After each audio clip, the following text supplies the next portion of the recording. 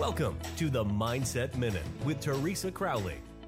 A short, focused conversation about staying emotionally and physically happy and healthy. Now, here is Teresa. Good morning. Thanks for joining me on the podcast today. We're going to talk a little bit about honesty, where honesty is the best policy. We should be able to say no in a kind but an unmistaken way, so we can stop doing things that we really do not want to do.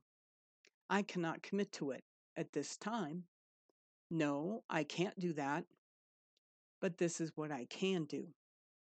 I appreciate you asking me, but I cannot do it.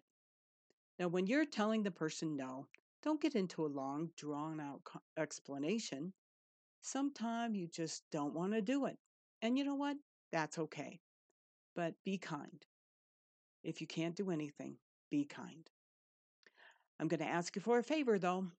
If you have a couple of friends on your list, maybe a couple of friends that would enjoy the Mindset Minute, how about tagging them in the comments? How about forwarding it off to them so that they can check it out and give it a listen? I'd really appreciate it.